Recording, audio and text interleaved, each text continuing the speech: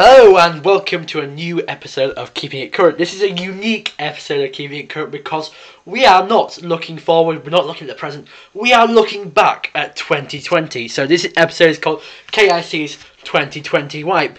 We'll be going over stories including Captain Tom Moore, Marcus Rashford's and the free school meals, as well as, of course, Cumgate. And as well, I can't do this alone. So he's back again. The man, the myth, the legend. Jacob Reed is alongside me. Thank you very much for having me, Thomas. And thank you for referencing Cumgate and then saying twice, I cannot do this alone.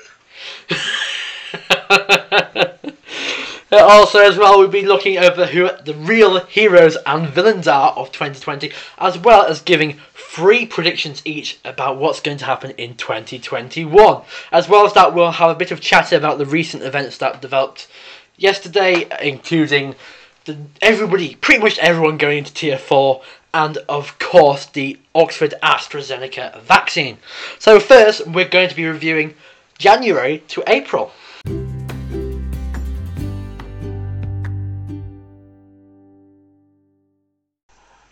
Well, 2020 has certainly been an interesting year. Before 2020, we wouldn't have a clue of what social distancing was, what would have been furlough, and approximately about 5% of the UK would have used hand sanitizer before. So, let's go back to January, and January the 31st, Mr. Reed. Of course, a massive day in the UK's history as we left the European Union, but a massive day for the year 2020 as that was the day the first COVID case in the UK was announced. So let's go back to Brexit. What was your feeling when Brexit happened, Jacob? I didn't know that actually, but the first COVID case came on the first day or our last day in the EU. Does that tell us something? Is that an ominous sign? I don't know. How did I feel about Brexit? Well, certainly I bunged in a bob to make Big Ben born. No, I mean it was an early bedtime, wasn't it? Didn't want to stay up till 11 o'clock. Maybe a quiet resignation that the alleged ready meal had been put in the oven and it was time to be force fed. I mean, what is remarkable is that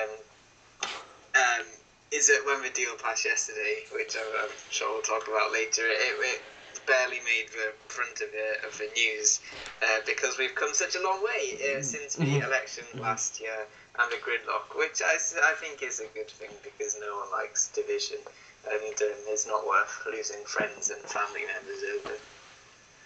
Yeah, of course, you said about the Brexit thing, but in journalism we've been doing about things like a big news day. Like when there's one big story, usually other big stories will come out and then they'll not be even on the top item of the news, because obviously yesterday we had the COVID tears, which we'll go on to talk about in the next segment, and also we had the AstraZeneca vaccine coming through as well, and the stuff about schools. So it was completely undermined, and like what it was in January when coronavirus would have been way down in the news, but it's like roles reversed now. I remember reading, I think it was one of the New Labour press officers wrote an email saying blah blah blah, it's a good day to bury bad news. The idea when you've got a big story, people won't focus on a smaller one. Yes, indeed. So in February, the days when COVID cases were starting to become a bit more prevalent, and then we'll also, remember Italy. Italy was the first major country in Europe to get the COVID cases, and the thing is, people were still going to their half-term holidays, which may have been a part of how COVID became so prevalent in the UK. So you think when, in hindsight, if you were the government, when you heard about COVID being in Italy, should you have paused transport? Yeah, I mean, which have done so much in hindsight. In hindsight, I think as really as soon as the news from Wuhan came out, you would have shut all the borders and stopped people from travelling, because ultimately that's how it reached the country. And even today we're paying the price of that mistake. Certainly things were a lot more under control in the summer, but COVID came to this country from abroad.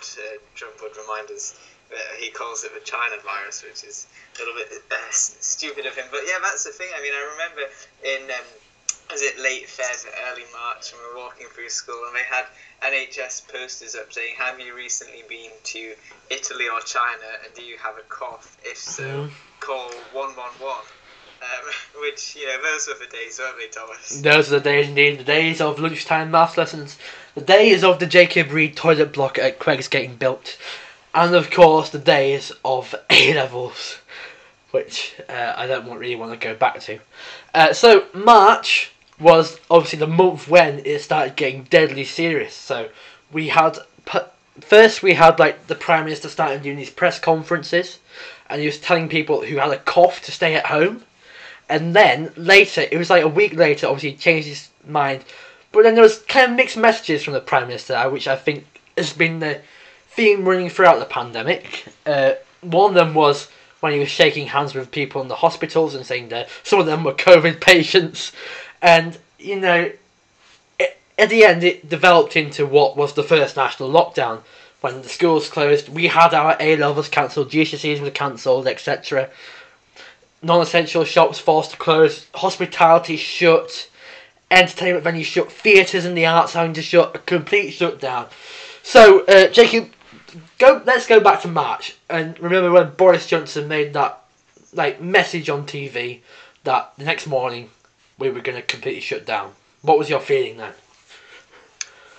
Well, what I would say, as you said, when he started doing his press conferences, the harrowing thing to look back on is how full those rooms were with journalists. Of course, we got used to the television screen with the journalists coming in on Zoom, but in the OG format, we were all there cramped into the building, which shows, I suppose, how little we knew about the extent of the situation. When Boris announced the lockdown, I mean, for me, the big thing was when we announced schools were shutting and exams were cancelled, which was actually, I think that was on the Wednesday, and the lockdown was announced, if I remember. I think it was the Monday. The Monday, yeah. Yeah, because I do remember that so vividly, how it was that Wednesday night. They came out, I was shocked. I was expecting the schools to close, but we were teachers were saying it's going to be 3 weeks, 2 weeks, etc. But it was just how it ended up just rolling on and on and on, and then obviously finding out that that we weren't going to have to do any more work towards our exams, you know, when it came out later on. It was quite a confusing time, you know.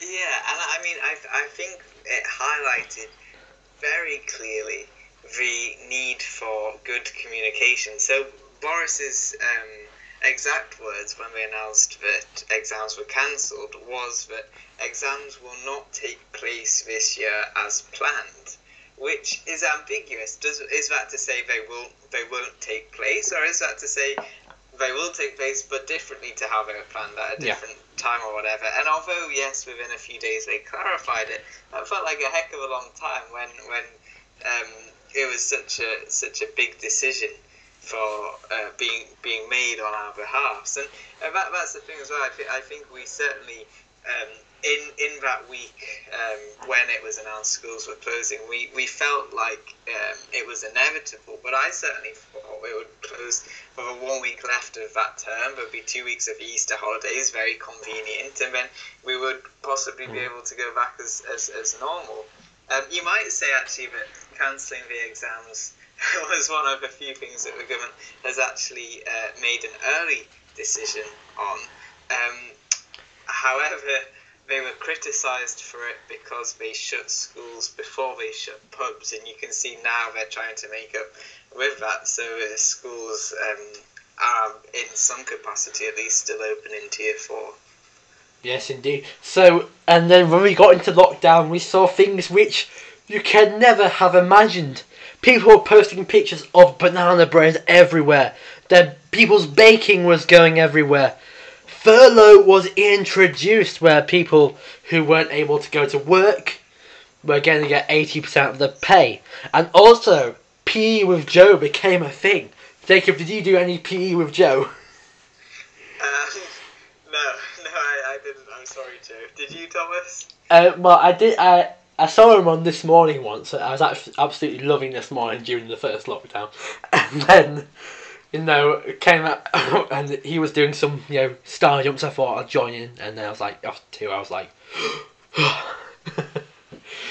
and then obviously in April, the lockdown was initially going to be 3 weeks, but then Dominic Raab announced that it's going to be an extra 3 weeks after our Prime Minister went into hospital with COVID-19. That just seems such a long time ago, doesn't it? When Boris Johnson and Matt Hancock as well got COVID. It just seems a long time ago, doesn't it? That does. I mean, there are things you forget, but I mean, I don't know if you found it this way as well, Thomas, but for me, those first 3 weeks, so they said there's a lockdown. We don't know how long it'll have to be, but we'll review every 3 weeks. And so, for me, mentally, that week number 3 is what we're working towards. And that first week and a half felt like a very, very long time. It felt like a very, very long time, yeah. And the highlight of each day, the way you could tell that the days were changing and progressing, was tuning into the daily briefing and seeing which colour tie Matt Hancock was wearing today. And whether the time when they finally changed the slogan on the lecterns. I mean, that was a big moment. That was a big. Well, we'll get onto that later in the May to August review, of course. There was the day as well when I found out that Jonathan Van Tam stands on a little platform. For the daily briefing. JVT as he's now fondly known. Yep, and died certainly in the hearts of a nation. Now, I don't wish to be a conspiracy theorist, but let me just put it out there and say I think Matt Hancock has a very soft spot for Dido. Yes, for Dido, of course. We shall talk about later about the launch of Test and Trace. So, as well as that... What? Test and Trace was launched? Why did no one tell me? Oh, I don't know. Have you not got the app, Jacob? Have you been living in the Stone Ages? There's an app? Oh, wow. He doesn't know. Okay, also, in April, Boris Johnson's partner Carrie Symonds gave birth to little Wilfred.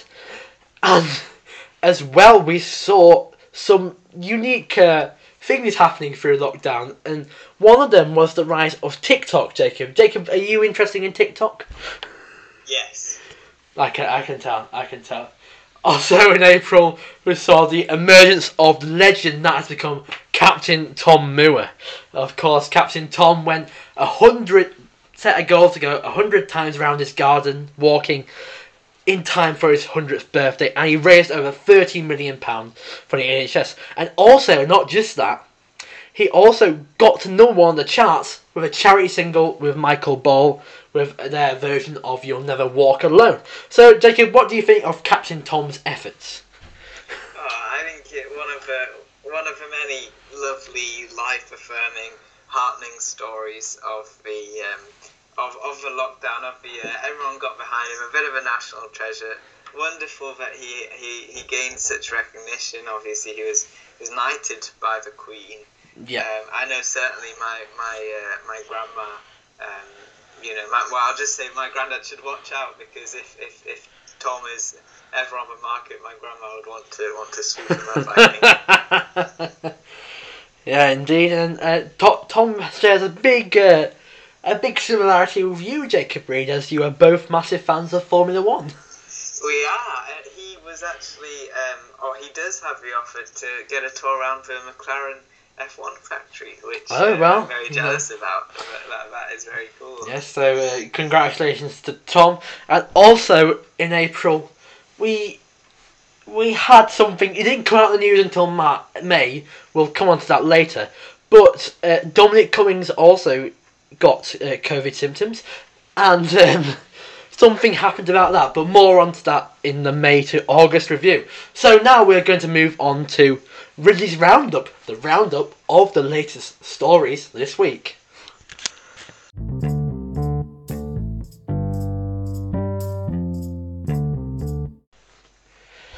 Many of us are now into Tier 4 COVID restrictions, which is basically lockdown by nature, but not lockdown by name. Pretty much similar to what we had in November. More on that later. And what do you think, Jacob, that 78% of the country are now in Tier 4 restrictions, and we're in Cumbria here, which has had typically low infections throughout most of the pandemic, have found ourselves in Tier 4, jumping from Tier 2 to Tier 4. So why do you think that we've suddenly had that rise in infections? Well, Thomas, I've not seen the figures, but I think suspect number one, public enemy number one, is this new strain of coronavirus that originated in Kent and is said to be, 50% plus more transmissible than the original strain, and also increasing the R rate by 0.4. And I feel deeply frustrated about this, Thomas. I don't mean to moan, but the moment they found out that there was this new highly transmissible strain, the entire country should have been in lockdown. Because by the time they realised it, cases were already around the country. Yes, maybe one or two, maybe not as many in the northwest as in the south, but it spreads. People move about, and it was inevitable from that point on that other places in the country were about to see the same exponential growth that London had seen, and other places in the south. And yet, the other key, absolutely fundamental lesson from the pandemic up to this point is that no one's ever said, "Damn it, you acted too soon. You closed the borders too soon. You introduced the first lockdown too soon," because these things are exponential. When you're delaying, you're not only delaying the inevitable, but the inevitable then becomes even more painful and longer.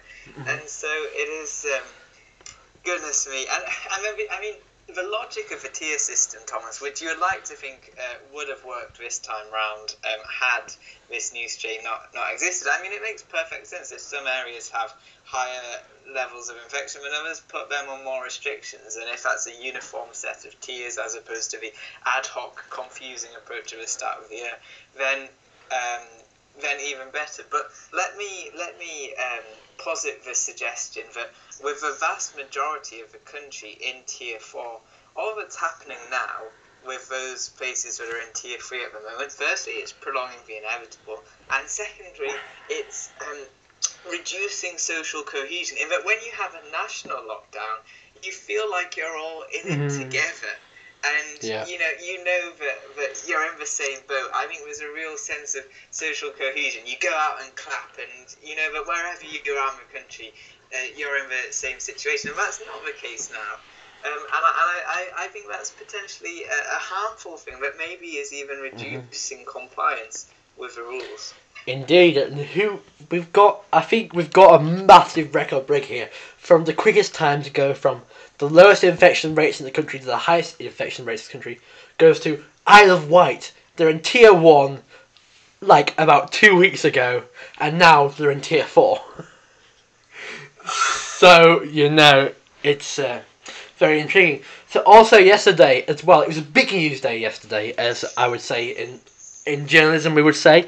A big news day, and we got the news that schools were going to further delay their opening in the after Christmas.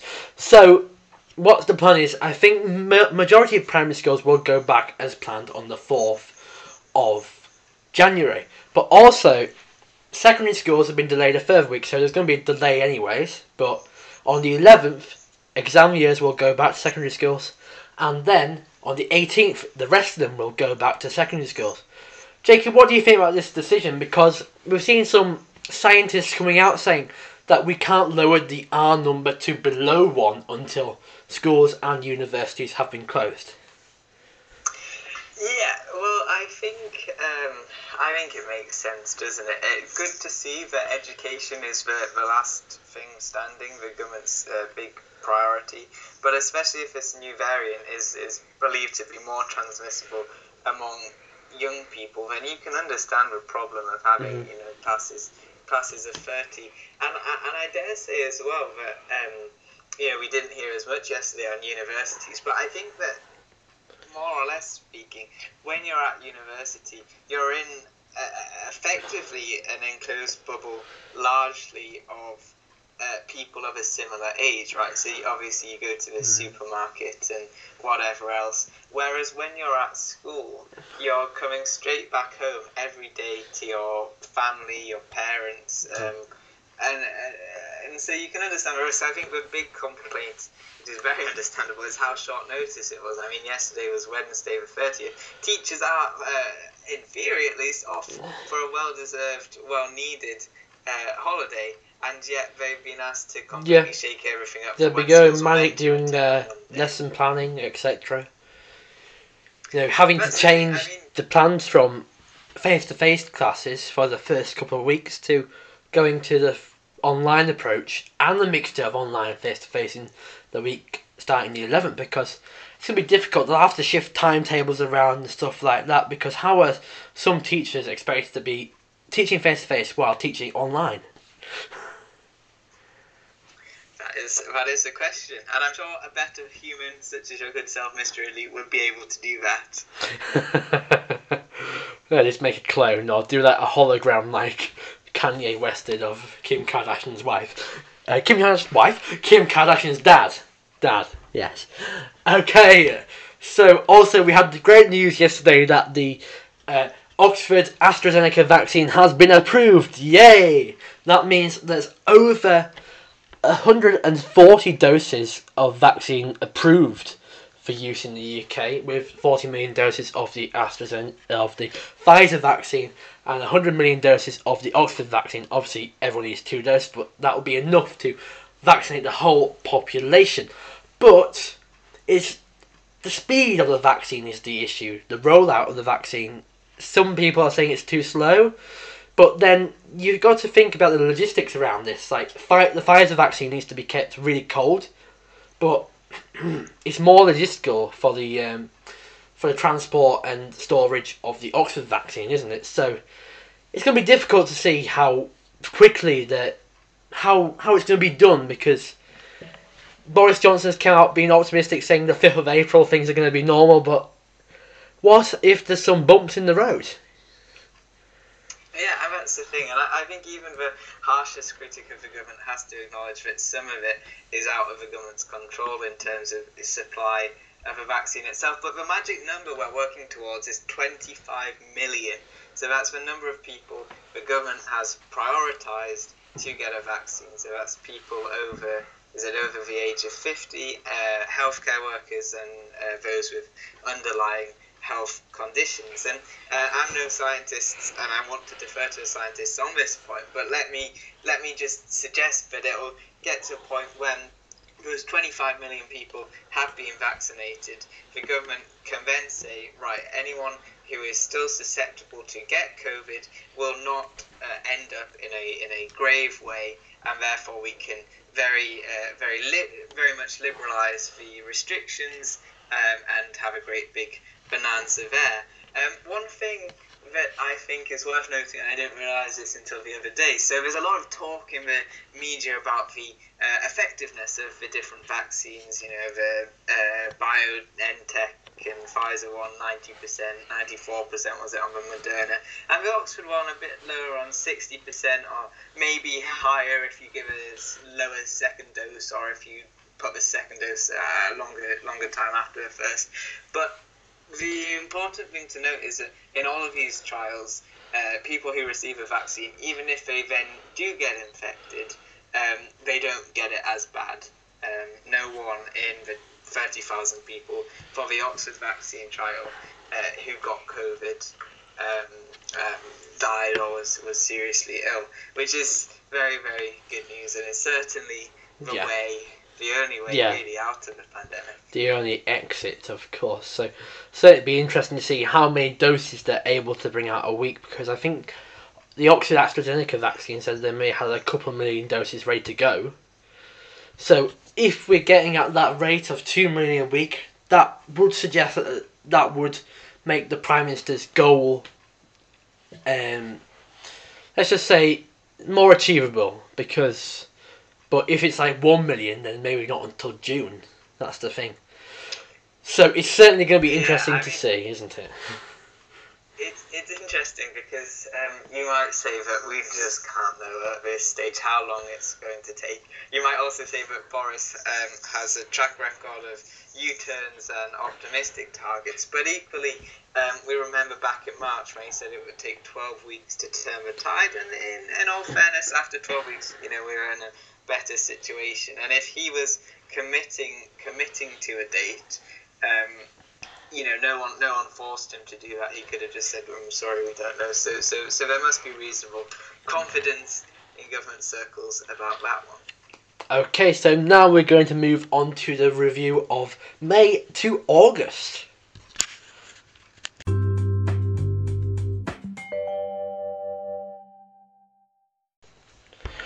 In May, the first easing of lockdown restrictions happened with Boris Johnson's message on the TV. It was very, very a bit of a wish-washy message because he was telling people to return to work, but then he's going like if you can't go to work, don't go to work. It was quite a bit wish-washy. As well, I also saw the introduction of being able to see one person outside, which is obviously better for people. And it also saw the return of sport in some capacity with golf clubs and tennis courts opening, etc. But the main thing... Formula 1, of course. That wasn't until July, Jacob. But the main thing, of course, that happened in May, I think, was Cumgate, of course. Dominic Cummings... coming out in the paper that Dominic Cummings made a 300-mile trip across the country during the severest of lockdown restrictions. He did say it was for his childcare, but he also then made another trip a couple of weeks later, 30-mile trip to Barnard Castle, which he said was to test out his eyesight. But his wife and his child were in the car, so if he had doubts of his eyesight, why would he take his two most loved people in his life in the car with him? Why would you even drive to test your eyesight? I mean, God, what? Jacob, say something. Yes, but why would you? No, I'm just thinking about it, Thomas, and I think one thing that's very striking from politically is how much political credit Boris Johnson spent on defending Dominic Cummings and not firing him, for him to just go and sack him a few months later. Evidently that wasn't in the plan, because otherwise he would have just thought, well, a few months earlier, what difference does it make? Yes, indeed. And also, the thing is that I think it came out in the press that it was actually the day he went to Barnard Castle was the day it was his wife's birthday. Interesting fact. And then we also got that really, really weird press conference in the garden. Now, the journalists came up and walked up the questions, and nothing happened. Usually, you think if it's a press conference, he would be standing down, but nothing happened. I mean, that was unprecedented to see. Basically, a nobody in that he's not been elected. He has no democratic political authority to give a press conference like that. It's absolutely staggering. The point about Barnard Castle has perhaps always will be a meme from this point forth. I mean, it seems pretty obvious that whatever the merits or not of the childcare arrangements driving up to Durham, I'm tempted to say fair enough. The trip to Barnard Castle was a jaunt for a nice day out with the family on the birthday to a pretty spot. And at that time, that was against the rules. Now, you might be willing to say, and I think this would be very fair, that they'll have been careful, they won't have seen anyone, they were outside. But the point it begged is, all over the newspapers, does that reduce compliance? If people think the people who are making these rules are not sticking to them, then I won't either. And that was, in my mind, the problem. Also, in May, we had the tragic murder of George Floyd, which sparked protests and the big emergence of the Black Lives Matter movement, which we have already talked into quite a lot of detail on the show before, so we'll move on to the next bit. We also had in June the largest, well, not the largest easing of lockdown, but the biggest social easing of lockdown, when you're allowed to go and meet with up to 6 people outside your house and outdoor spaces. And we also saw the introduction of government advising people to wear face masks. Jacob, do you think that the face masks came a bit too late? So this is the thing that in hindsight, yes, because we know now that in some way they do help, and so they should have been. We should have all been wearing them since the start of the year. You've got the idea that the science changes, and as the understandings change, as studies change, then the advice inevitably changes as well. But you've got to think it was a bit inconsistent. So what was it from the middle of June or whenever it was compulsory to wear masks on public transport? What on earth was the delay between then and the middle of August to make them compulsory in shops? And again, it's a question of messaging, of compliance, because in Scotland, from a moment non-essential shops reopened, They you said had to wear a you mask. had to wear a mask, yeah. Exactly, people in England got used to not wearing a mask, and that probably hurt things. And also in June, we saw the emergence of Marcus Rashford's campaign to allow free school meal vouchers to continue during the holiday. And obviously, the government first decided that these weren't going to continue, but then he U-turned again.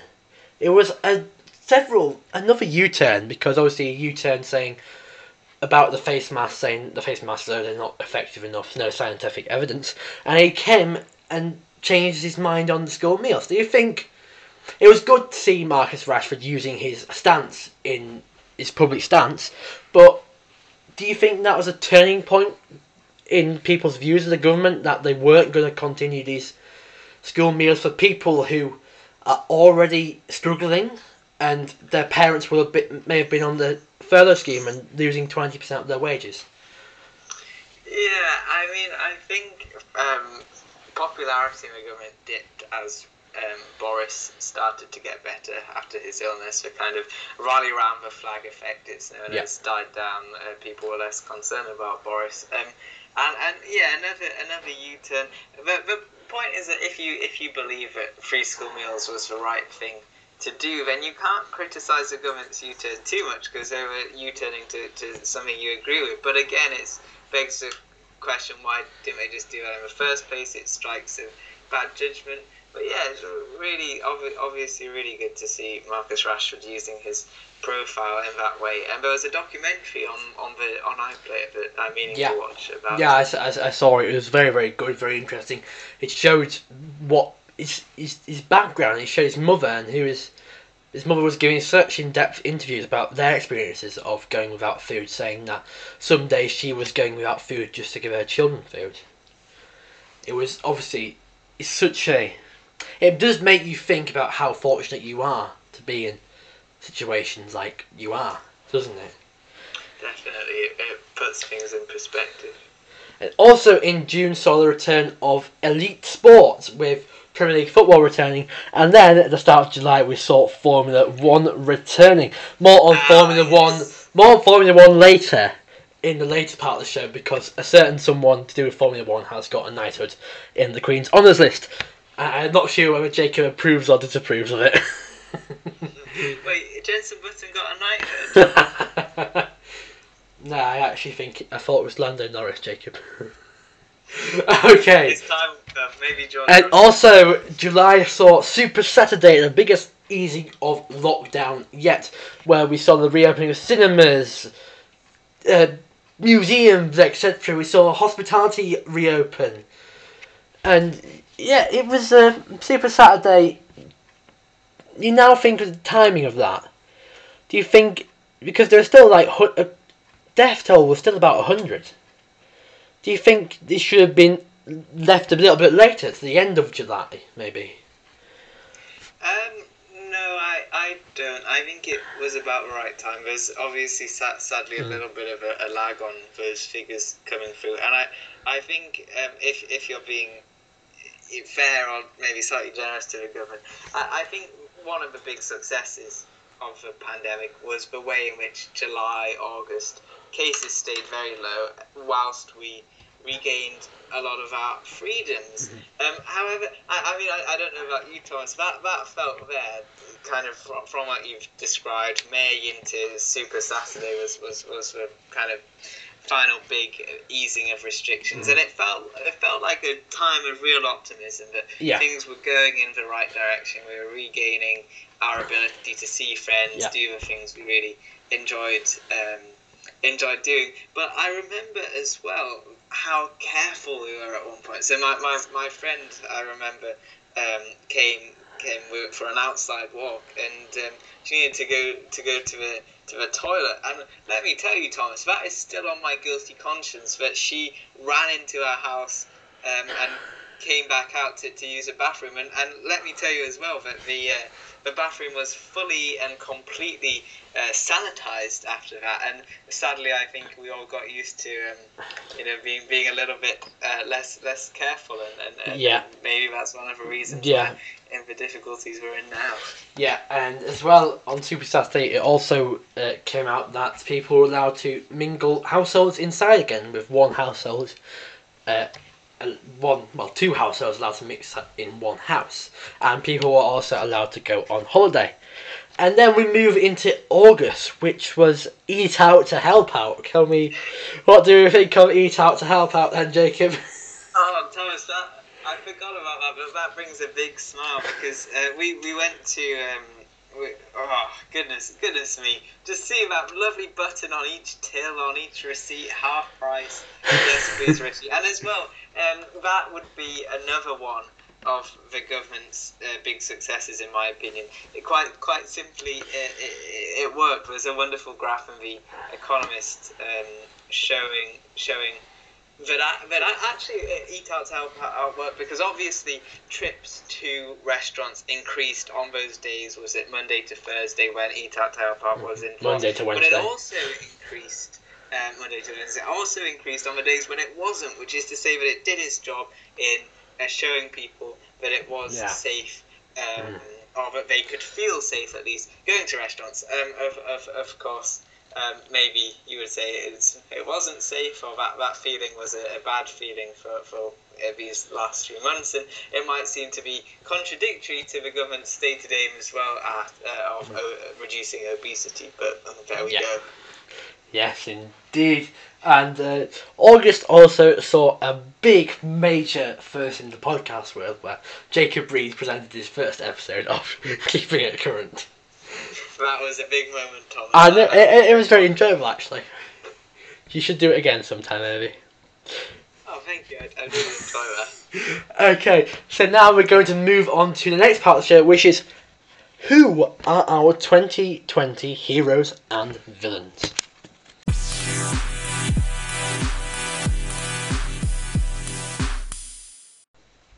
So, these are our 2020 heroes and villains. So I'm going to start off with my heroes first. So, number one is Joe Wicks. Joe Wicks obviously did the Pew with Joe, and then later on in the year, in November, he ended up raising over £2 million to children in need by doing his 24-hour exercise-a-thon. Obviously, we had Captain Tom Muir, Marcus Rashford as well. And, Jacob, I think you might agree with this one. Do you think Jacinda Ardern deserves a place in there? Definitely. I think, well, I mean, in terms of tormenting us all to see how a good government could respond to things, maybe not, but yeah, clearly an incredible job she's done. And of course, our heroes as well. We've got all our key workers and NHS staff.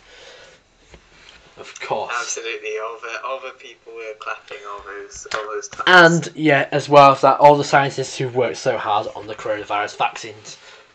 Big well done to them. So we move on to the villains now, which is going to take much more longer than the heroes, I think. So, Jacob, we just realised that we've got to mention this in August, so we're going to go to Gavin Williamson, of course, the Education Secretary, with the mutant algorithm, as Boris Johnson described it. When we got our A-level results, loads, about 30 or 40% of the teachers' grades were moved down a grade by the algorithm. I don't think anybody's got them moved up really. So, but then obviously the U-turned again a couple of days later. So what did you think of that whole thing? Because obviously I know people we know were greatly impacted by that, weren't they? Definitely. I mean, a big number. We've got some friends, Thomas, who sadly have had to take a gap year, not out of choice, but because they were initially denied the grades they deserved and would ultimately go on to get when they sat the real exams. And sadly, I mean, we talked about this in detail, I do think, a few months ago, but sadly, I think it was predictable. The idea that an algorithm was going to be as strict as the real thing, when in the real thing, it often grades are allocated, on the borderline as a result of chance and whatever else. I mean, in fairness, we saw a similar U-turn in all four nations of the UK, but you might suggest that Nicola Sturgeon, for example, handled it better. They were a lot quicker to revert to teacher grades. The interesting thing, of course, is that Gavin Williamson is adamant that GCSEs and A-levels are going ahead as planned next year, whereas the other nations are saying, no, it's going to be coursework, teacher assessment, and they're already going to be losing another week of education after losing 5 months. Exactly. Which is obviously a very difficult thing. That's the thing. One thing I kind of changed my opinion on a little bit. I was a bit skeptical of the decision to cancel exams because in terms of an exam room, I mean, think about it. Perfect, good social distancing between the tables anyway. But I realise now that the reason to cancel exams wasn't necessarily. I think it's the mental impact, because the impact on young people who naturally want to socialise about everywhere. And, like me, social butterfly. The impact it had this year will have had on some people who were so used to going out every Friday night, going to meet the mates at the pub, etc. Thomas, do you always talk about yourself in the third person? But you've got that, and you've got actually the fact that the teaching was so interrupted. Yes, as well. Of course, because I remember as well, like, I just couldn't concentrate on that last couple of weeks. It was so hard because there's all the uncertainty, and there's still the uncertainty now. And you're thinking, Williamson has delayed the exams by 3 weeks. It's not enough. They could go to a format of coursework or just teacher assessments, just the teachers to let them know that these tests are going to be assessments. To be grading off mocks. They've done some things like you're going to get a formula book, whoopie-doo-dah, you're going to... you got no poetry on GCSE English. Oh, nice. Great. You're going to be told what your topics are, but still, I think it's quite hard, to expect these people to get on with it while their parents and many other people are being told to stay at home. Yeah, and I think it should ignite a broader debate about the merits of the education system and the way of awarding qualifications. I know a review into how exams are used has been launched in Scotland. Will we see a similar thing here? We've not really heard anything from Keir Starmer and is it Kate Green on their education plans, but it wouldn't be surprising if they were to re-examine the role of exams. Yes, indeed. So I've got another hero actually, Jacob, I think we've forgotten. The wonderful Chris Whitting, of course. Yep, who, you just told me, I didn't realise this, has spent his Christmas working in the COVID wards in London, just as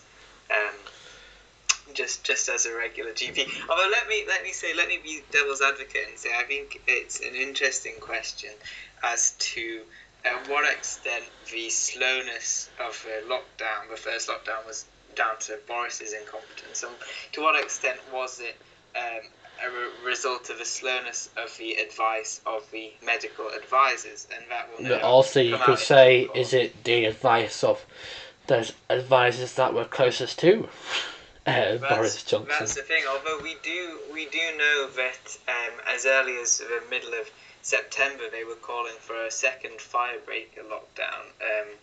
And I think one of the things that will come out of this pandemic is, first of all, for the official opposition, maybe other opposition parties as well, to be included in SAGE meetings, and maybe the contemporary publication of minutes of SAGE meetings, because at the minute the minutes are published, but they're published weeks after the fact, which, when the situation is evolving so fast, isn't very helpful. So, Mr. Reed, do you have a villain of 2020 that you want to share with us? Donald Trump has got to be of course. Donald Trump, who says, coronavirus is going to be gone. The Chinese virus is going to be gone by Easter. No. And then it's still here now. And obviously he has denied it. And then the election, which we'll go into talk about later, he's undermined democracy. And there's not enough to say about Trump. Also, I think the biggest villain of the year, of course, is COVID-19. Ruining so many people's lives and obviously taking so many of them as well. And it's been such a tough year. So fingers crossed for a better 2021, of course.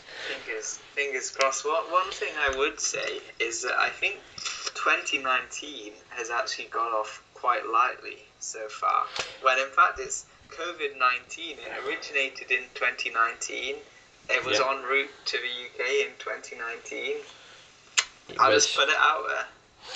2019 also we had the Conservatives' big election victory, which I don't know if hopefully they get rid of fixed term parliament, because I don't think they'll be able to last 5 years. Okay, so next up we're going to review September to December.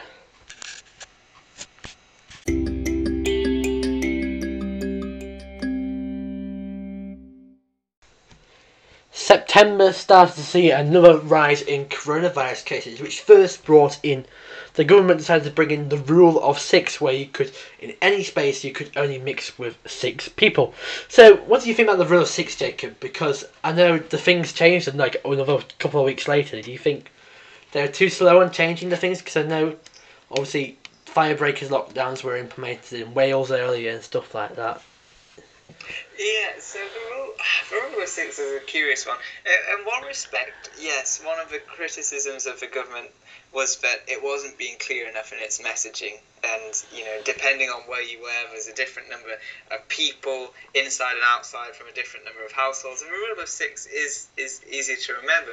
But the problem is that it was billed actually as one of the first measures to try and curb the gentle rise in cases, and yet in many respects it was a liberalisation, because it didn't come with a particular number of households. I think previously, had it been like indoors, you could meet, was it 8 people from 2 households or something, and now they're just saying 6 people from, in theory, up to 6 households, and there wasn't any. The problem is, it's important to communicate clearly, but these things are also complicated, and sometimes it needs detail. So it needs a limit on the number of households. Needs a limit on the number of households you're interacting with a day. Yeah, because I know Nicola Sturgeon did the thing where it said you can have 8 people mixed up together, but only from up to 3 households. So exactly. it's the fact that you could have 3 friends from 2 families of 4 couldn't mix together, while 6 individuals from different households could. That was quite confusing, I think, what the logic behind that was. Yeah, and a final inconsistency was about children. The fact that was it under 12-year-olds in Scotland were exempt from any total because they were known to be less likely to carry and pass on the virus, whereas in England there wasn't. And that was an interesting point, because MPs, a theme of this year is how MPs have grappled for some sort of role in the decision-making process. And the argument from some backbenchers was that these sorts of inconsistencies would have been ironed out if they'd been subject to proper parliamentary debate, as opposed to just a retrospective vote on what had already been implemented. Yes, But going on that MPs implementing things, a lot of the times Keir Starmer's come out saying, I don't support the rules, but I'm not voting against them. It's a bit wishy-washy, isn't it? Because I know I said I was very impressed with Keir Starmer in the first few months, but I think the role of the opposition is to oppose the government. I know they'll say that these restrictions need to be implemented, but if he's saying something different, why didn't he just go straight out no? Oh, I mean, this is an interesting thing. At the minute, I still think Keir Starmer is doing a good job. But the point is that on most of these restrictions, Labour have so few MPs that perhaps their voting no wouldn't have changed anything. On some of the more recent votes, you have had a number of Tory backbenchers who are unhappy with the severity of the constraints. But I think, I mean, if you're asking Keir Starmer, not to say this is my opinion, but if you're asking him, he would say he's been practicing constructive opposition, which is to say trying to improve the government's decision-making process. As for whether the government has actually listened to Labour, to Keir Starmer, that's another thing. Certainly they called for some things that the government ended up doing afterwards. So you've got free school meals, you've got exams, you've got furlough. Whether that's just because the Labour were ahead of the curve as opposed to the government directly listening to Labour. It's an interesting thing which I wonder if we'll talk about momentarily, that Labour supported the Brexit deal that just went through. Also, we saw the increased use of local restrictions in September, especially when the whole of the North East got put into that 10 p.m. curfew on the bars and no household mixing. But a lot of other places had been in them restrictions for the whole year. Places like Leicester, who had been in a full-on lockdown. Greater Manchester weren't allowed to mix households since July, so they weren't allowed to mix households from when you were allowed to mix households. So they've been effectively under Tier 2 restrictions for the whole year. And, then it came into October when they decided to bring in these tier systems on local areas. And it brought on more misery for those places which had already been in the toughest tiers, and the government weren't offering the financial support.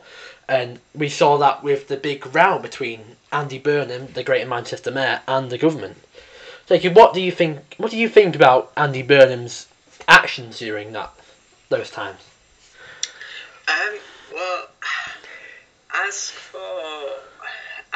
for the merits of what each side was wanting, I think the government was probably right for wanting to curb the spread of cases, but if they were unwilling to provide the corresponding financial support, then you can absolutely understand Andy Burnham's position. I think the sad thing is that Andy Burnham, despite having a great democratic legitimacy, had no real power other than to try and persuade the government, which ultimately the government decided to override him. And I wonder, how would the situation, Thomas, have been different if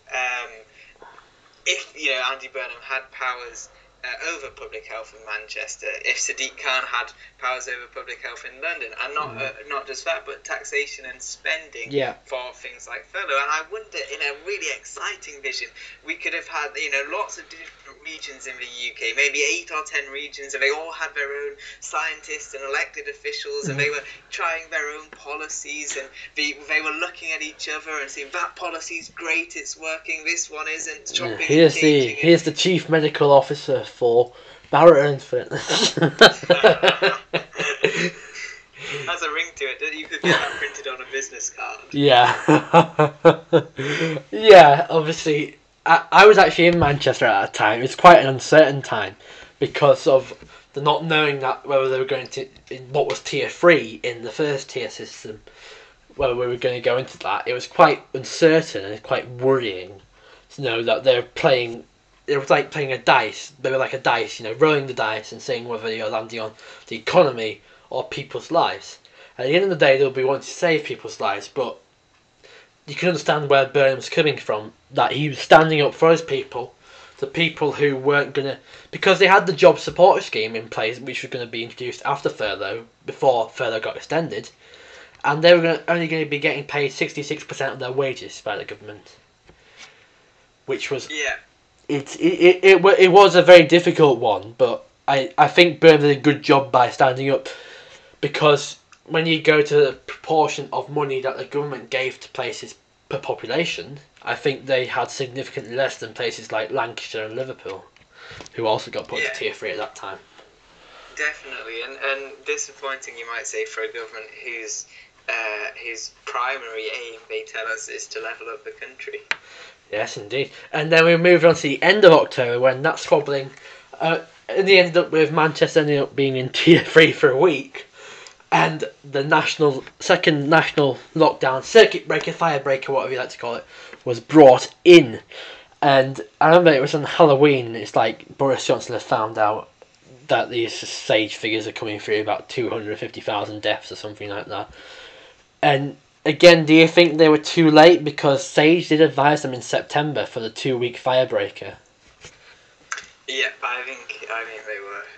And I mean, the figure that springs to mind is the one that was talked about when they were talking about easing restrictions at Christmas, which is for every 1 day of loosened restrictions, you need 5 days of tightened restrictions. Well, if it took the government from the middle of September, when they were first told to do a 2-week firebreaker, to the start of November to actually implement it, how many days is that? Mm-hmm. How many 5 days of tightened restrictions would it have needed?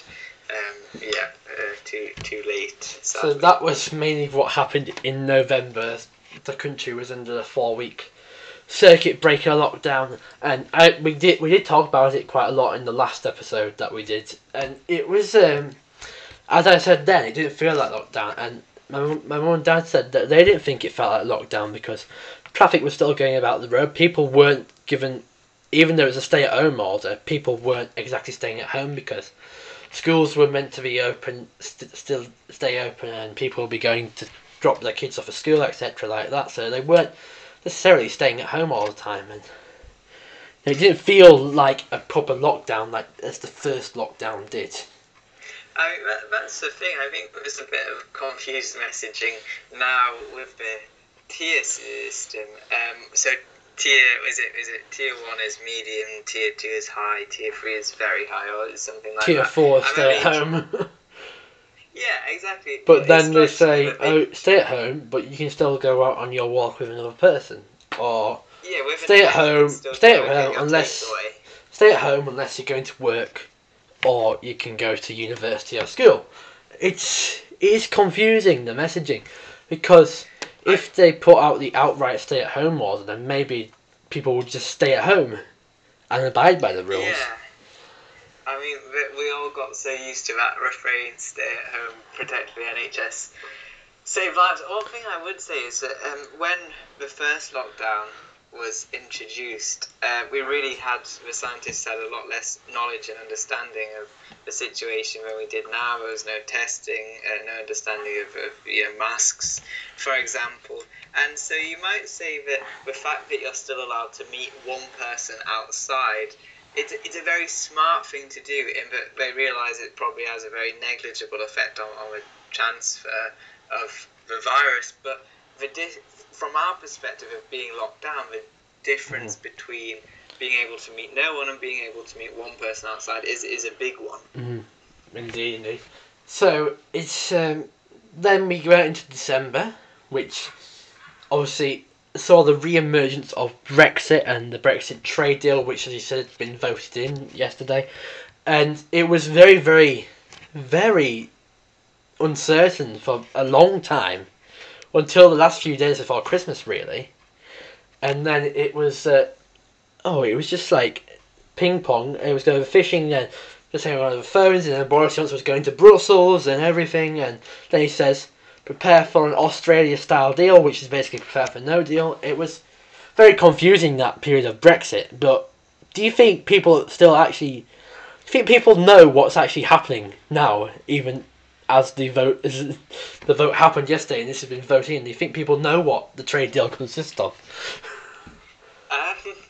Not really. Because if you ask me, I don't know really.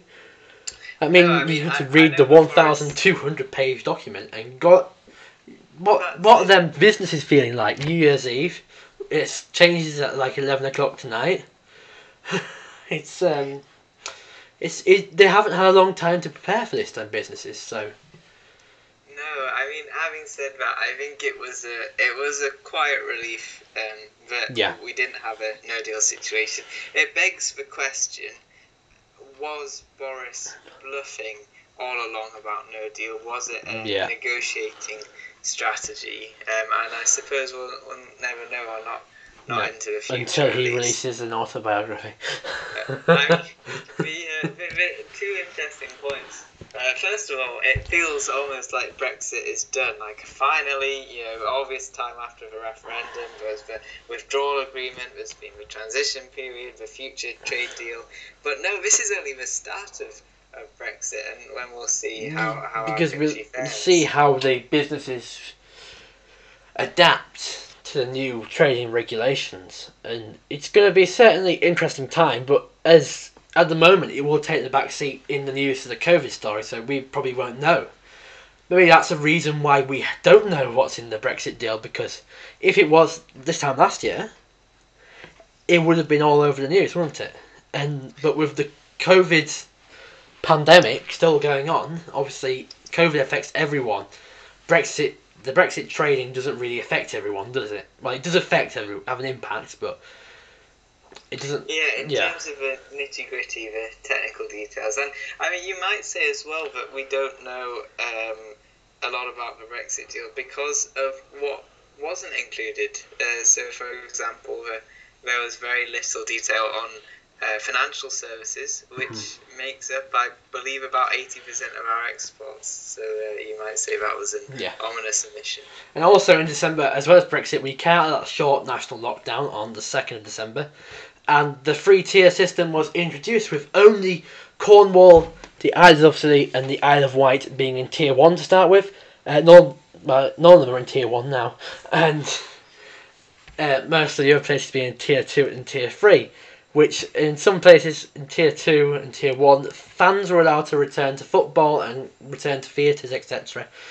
But then, when the new variant arrived, as we spoke about earlier on, the government decided to introduce Tier 4 just 5 days before Christmas. And obviously we said the mixing of households, and he changed it 5 days before Christmas. But Boris Johnson was insistent about the Christmas period. Oh, what's that? I don't know. Boris Johnson was insistent about the mixing of households to take place over Christmas. And the thing is, he changed his mind 3 days later. So, do you think it would have been better, turned out better, if he'd just decided on the new rules on that day when they changed the tiers, when they found out about the new variant? Yeah, I mean, it comes back to the same question about U-turning. Was he right to cut the days of loosened restrictions? Yes. Should they have said that they could have been loosened in the first place? Probably not. It was based on what turned out to be the false assumption that cases would be falling each day. Because they said about this in November. How would they know what the coronavirus landscape would have been like in December? Exactly. In November. I mean, what does surprise me is that we know how acrimonious the relationship is between Nicola Sturgeon and Boris Johnson and the other devolved administrations as well. But they were able to agree on this, and so there's clearly some form of consensus about such a long period, five days as well. Yeah, because I was kind of sceptical about 5 days. I was thinking maybe it'd be 3 days, like Christmas Eve, or maybe just Christmas Day, Boxing Day, and the day after Boxing Day, maybe. But yeah, it's so sweet, and it's led to Tier 4, and then again on the 23rd, more people put into Tier 4. I was quite surprised that we weren't put into Tier 4 then, because we heard about case rates doubling in Penrith and Carlisle, and it's it's going to be a tough old few weeks, but as we said, the vaccine is here, and hopefully it isn't for much longer. Hopefully a better 2021. Hopefully, I think it's lovely to think that Yeah. it's a new year, a fresh start, hopefully, and we do know that the vaccine is here, it works, they're being rolled out, and hopefully it won't be too long before I can come and hug you, Thomas. I don't want a handshake, Jacob. A handshake. A bear hug. A fist bump. So that concludes our 2020 review. So now we move on to our predictions for 2021.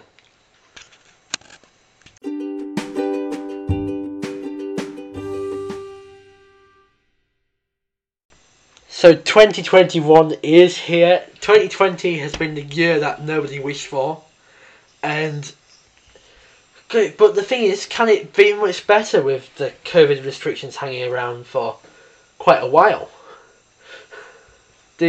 What do you think is going to happen with the COVID restrictions, Jacob? How long do you think we'll be in them for? Well, I think as more and more people get vaccinated, we'll surely see the number of deaths going down. Mm-hmm. Whether the government decides in effect to bank these gains, or whether they think, okay, that means we can loosen up, or a little bit of both. Yeah. But we all now have that date of the 5th of April in our minds. Yeah, so as you said, the 25 million, the magic number. So, in my opinion, this is my prediction, looking at my crystal ball, that I think we'll go to similar style what we were, in the summer. In July, you were still able to go out on holidays mixed with one other household, stuff like that. Lighter restrictions. There's still restrictions in place, but not the ones that we're in now.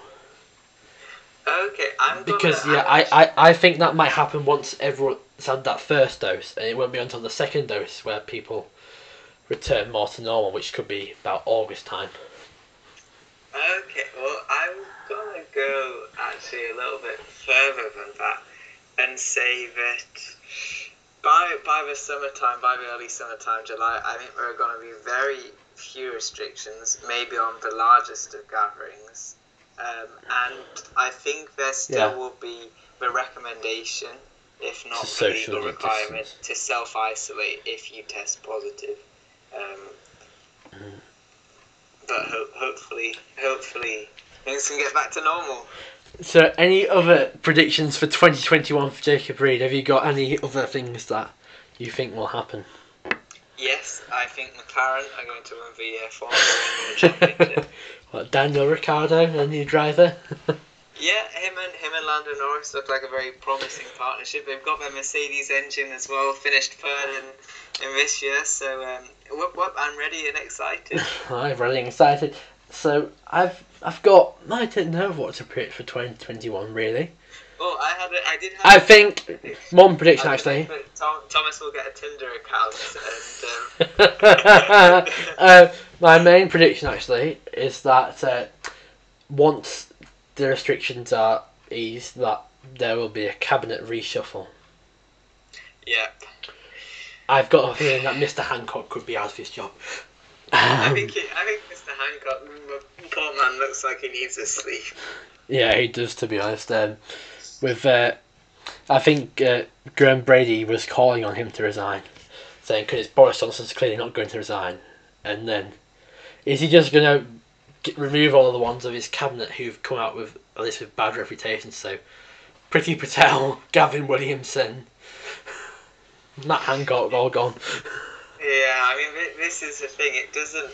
So if you do think Matt Hancock has done a bad job from a political perspective, it wouldn't look good if you were sacking your health secretary in the middle of a pandemic. Yeah. Whereas a reshuffle, give him culture, or give him a maybe. Well, he was culture, wasn't he? Actually. Yeah, he was before Jeremy Hunt moved up to foreign secretary, and then he moved to health. Well, maybe Matt could become foreign secretary. The Matt Hancock going about trade deal. It's just funny if you've seen the new splitting image. They're just Matt Hancock in a cabinet meeting is, I'll go behind the plant. Just imagine him negotiating trade deals with people. I'll go behind the I'm plan. sorry about the R number, Mr. Cuddles. Yeah, and also I think there'll be another shadow cabinet reshuffle, as I think they said about Keir Starmer, he kept John Ashworth in as shadow health secretary because he couldn't really change in the middle of a pandemic. So I've got a feeling that he might want to bring his own shadow health secretary.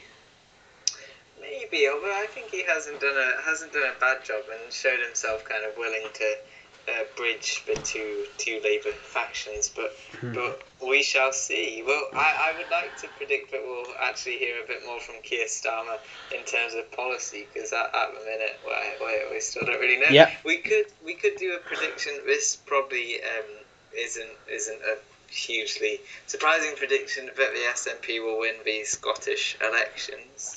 Yeah, indeed. But you know, will the elections still go ahead? Do you think elections will go ahead? Yeah, they'll have a healthy dose of postal voting, you'd imagine. Yeah, and voter fraud. Of course. Yeah, so it'd be interesting to come back next year and see if these predictions change. Well, not change, will have become possible. Reality. Time will tell.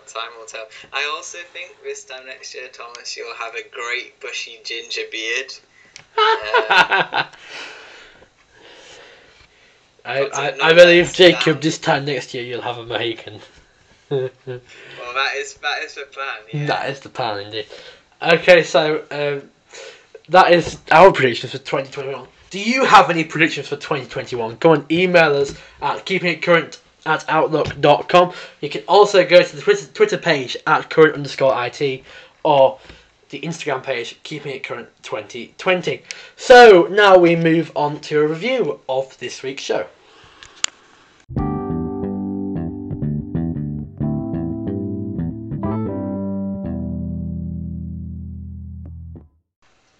Right, so that was KRC's 2020 wipe. It's been enjoyable, hasn't it, Jacob? Revisiting the horrific year that has just gone past.